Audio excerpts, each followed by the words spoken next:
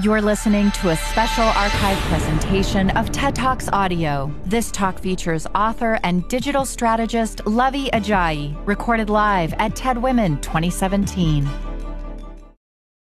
I want to tell you about another podcast you'll like, The Last Archive from Pushkin and Harvard historian and New Yorker writer Jill Lepore. This season, Lepore is investigating purveyors of doubt, hoaxers, fraudsters, pseudoscientists, and how the peddling of doubt evolved over the 20th century, leading to the Capitol insurrection. This show is unlike anything you've heard. History animated by archival tapes and documents, intrepid reporting, and radio drama reenactments. Listen to The Last Archive wherever you get your podcasts.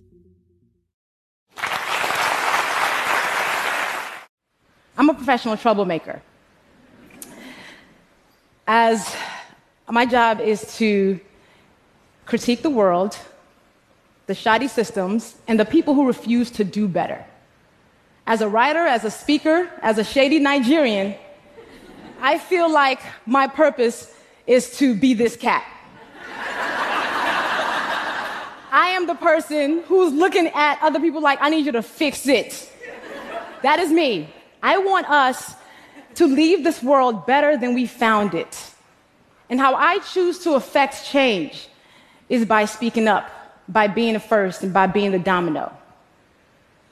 For a line of dominoes to fall, one has to fall first, which then leaves the other choiceless to do the same. And that domino that falls, we're hoping that, okay, the next person that sees this is inspired to be a domino. Being the domino for me looks like speaking up and doing the things that are really difficult, especially when they're needed, with the hope that others will follow suit. And here's the thing. I'm the person who says what you might be thinking, but dare not to say. And a lot of times people think that we're fearless. The people who do this, we're fearless. We're not fearless. We're not unafraid of the consequences or the sacrifices that we have to make by speaking truth to power. What happens is we feel like we have to, because there are too few people in the world willing to be the domino, too few people willing to take that fall. We're not doing it without fear. Now let's talk about fear. I knew exactly what I wanted to be when I grew up. I was like, I'm going to be a doctor. Dr. Luvvie was the dream. I was Doc McStuffins before it was a thing. And I remember when I went to college, my freshman year, I had to take Chemistry 101 for my pre-med major. I got the first and last D of my academic career. So I went to my advisor and I was like, okay, let's drop the pre-med because this doctor thing is not going to work because I don't even like hospitals. So let's just consider that done for. And that same semester, I started blogging. That was 2003. So as that one dream was ending, another was beginning. And then what was a cute hobby became my full-time job when I lost my marketing job in 2010. But it still took me 2 more years to say, I'm a writer. 9 years after I had started writing before I said, I'm a writer, because I was afraid of what happens without 401ks, without, how am I going to keep up my shoe habit? That's important to me. So it took me that long to own this thing.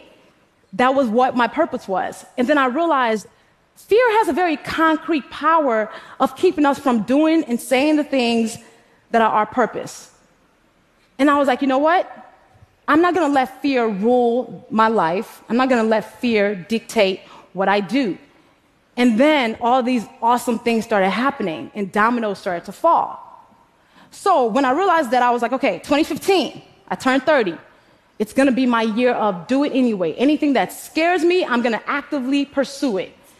So I'm a Capricorn. I like my feet solidly on the ground. I decided to take my first ever solo vacation, and it was out of the country to the Dominican Republic. So on my birthday, what did I do? I went ziplining through the forest of Punta Cana. And for some odd reason, I had on business casual. Don't ask why. And I had an incredible time. Also, I don't like being submerged in water. I like to be, again, on solid ground. So I went to Mexico and swam with dolphins underwater. And then the cool thing that I did also that year that was my mountain was I wrote my book, I'm Judging You, the Do Better Manual. And I had to own that whole writing thing now, right? Yes. But the very anti-me thing that I did that year that scared the crap out of me, I went skydiving. We're about to fall out the plane. I was like, I've done some stupid things in life. This is one of them. And then we come falling down to earth, and I literally lose my breath as I see earth. And I was like, I just fell out of a perfectly good plane on purpose. What is wrong with me? But then I looked down at the beauty, and I was like, this is the best thing I could have done. This is an amazing decision. And I think about the times when I have to speak truth. It feels like I'm falling out that plane. It feels like that moment when I'm at the edge of the plane and I'm like, you shouldn't do this. But then I do it anyway because I realize I have to. Sitting at the edge of that plane and kind of staying on that plane is comfort to me. And I feel like every day that I'm speaking truth against institutions and people who are bigger than me and just forces that are more powerful than me, I feel like I'm falling out of that plane. But I realize comfort is overrated because being quiet is comfortable. Keeping things the way they've been is comfortable. And all comfort has done is maintain the status quo. So we've got to get comfortable with being uncomfortable by speaking these hard truths when they're necessary. And for me, though, I realized that I have to speak these truths because honesty is so important to me. My integrity is something I hold dear. Justice, I don't think justice should be an option. We should always have justice. Also, I believe in shea butter as a core value. And I think the world would be better if we were all more moisturized. But besides that, with these as my core values, I have to speak the truth. I have no other choice in the matter. But then people like me, the professional troublemakers, should not be the only ones who are committed to being these dominoes who are always falling out the planes or being the first one to take this hit. People are so afraid of these acute consequences, not realizing that there are many times when we walk in rooms and we are some of the most powerful people in those rooms. We might be the second most powerful, third most powerful. And I firmly believe that our job in those times is to disrupt what is happening. And then if we're not the most powerful, if two more of us band together, it makes us powerful. It's like co-signing the woman in the meeting, you know, the woman who can't seem to get her word out, or just making sure that other person who can't make a point is being heard. Our job is to make sure they have room for that.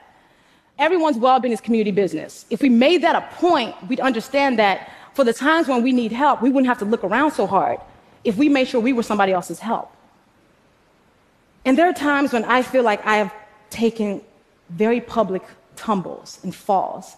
Like a time when I was asked to speak at a conference, and they wanted me to pay my way there. And then I did some research and found out the white men who spoke there got compensated and got their travel paid for. The white women who spoke there got their travel paid for. The black women who spoke there were expected to actually pay to speak there. And I was like, what do I do? And I knew that if I spoke up about this publicly, I could face financial loss. But then I also understood that my silence serves no one. So I fearfully spoke up about it publicly, and other women started coming out to talk about, I too have faced this type of pay inequality. And it started a conversation about discriminatory pay practices that this conference was participating in. I felt like I was the domino the time I read a disturbing memoir by a public figure and wrote a piece about it. And I knew this person was more powerful than me and could impact my career. But I was like, I gotta do this. I gotta sit at the edge of this plane, maybe for 2 hours. And I did. And I pressed publish and I ran away. And I came back to a viral post and people being like, oh my God, I'm so glad somebody finally said this. And it started a conversation about mental health and self-care. And I was like, okay, all right, this thing that I'm doing, I guess, all right, it's doing something. And then so many people have been the domino when they talk about how they've been assaulted by powerful men. And it's made millions of women join in and say, me too. So shout out to Tarana Burke for igniting that movement.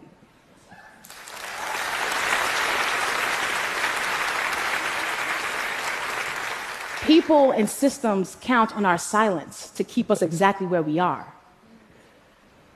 Now, being the domino sometimes comes down to being exactly who you are.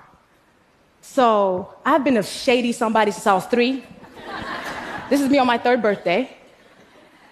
But I've been this girl all my life. And I feel like even that's been the domino, because in a world that wants us to walk around as representatives of ourselves, being yourself can be a revolutionary act. And in a world that wants us to whisper, I choose to yell.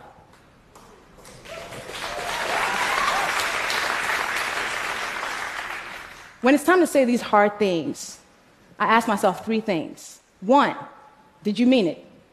2, can you defend it? 3, did you say it with love? If the answer is yes to all 3, I say it and let the chips fall. That's important. That checkpoint with myself always tells me, yes, you're supposed to do this. Telling the truth, telling thoughtful truth should not be a revolutionary act. Speaking truths to power should not be sacrificial, but they are. But I think if more of us chose to do this for the greater good, we'd be in better spaces than we are right now. Speaking of the greater good, I think we commit ourselves to telling truths to build bridges to common ground. And bridges that aren't based on truth will collapse. So it is our job, it is our obligation, it is our duty to speak truth to power, to be the domino. Not just when it's difficult, especially when it's difficult. Thank you. For more TED Talks, go to TED.com.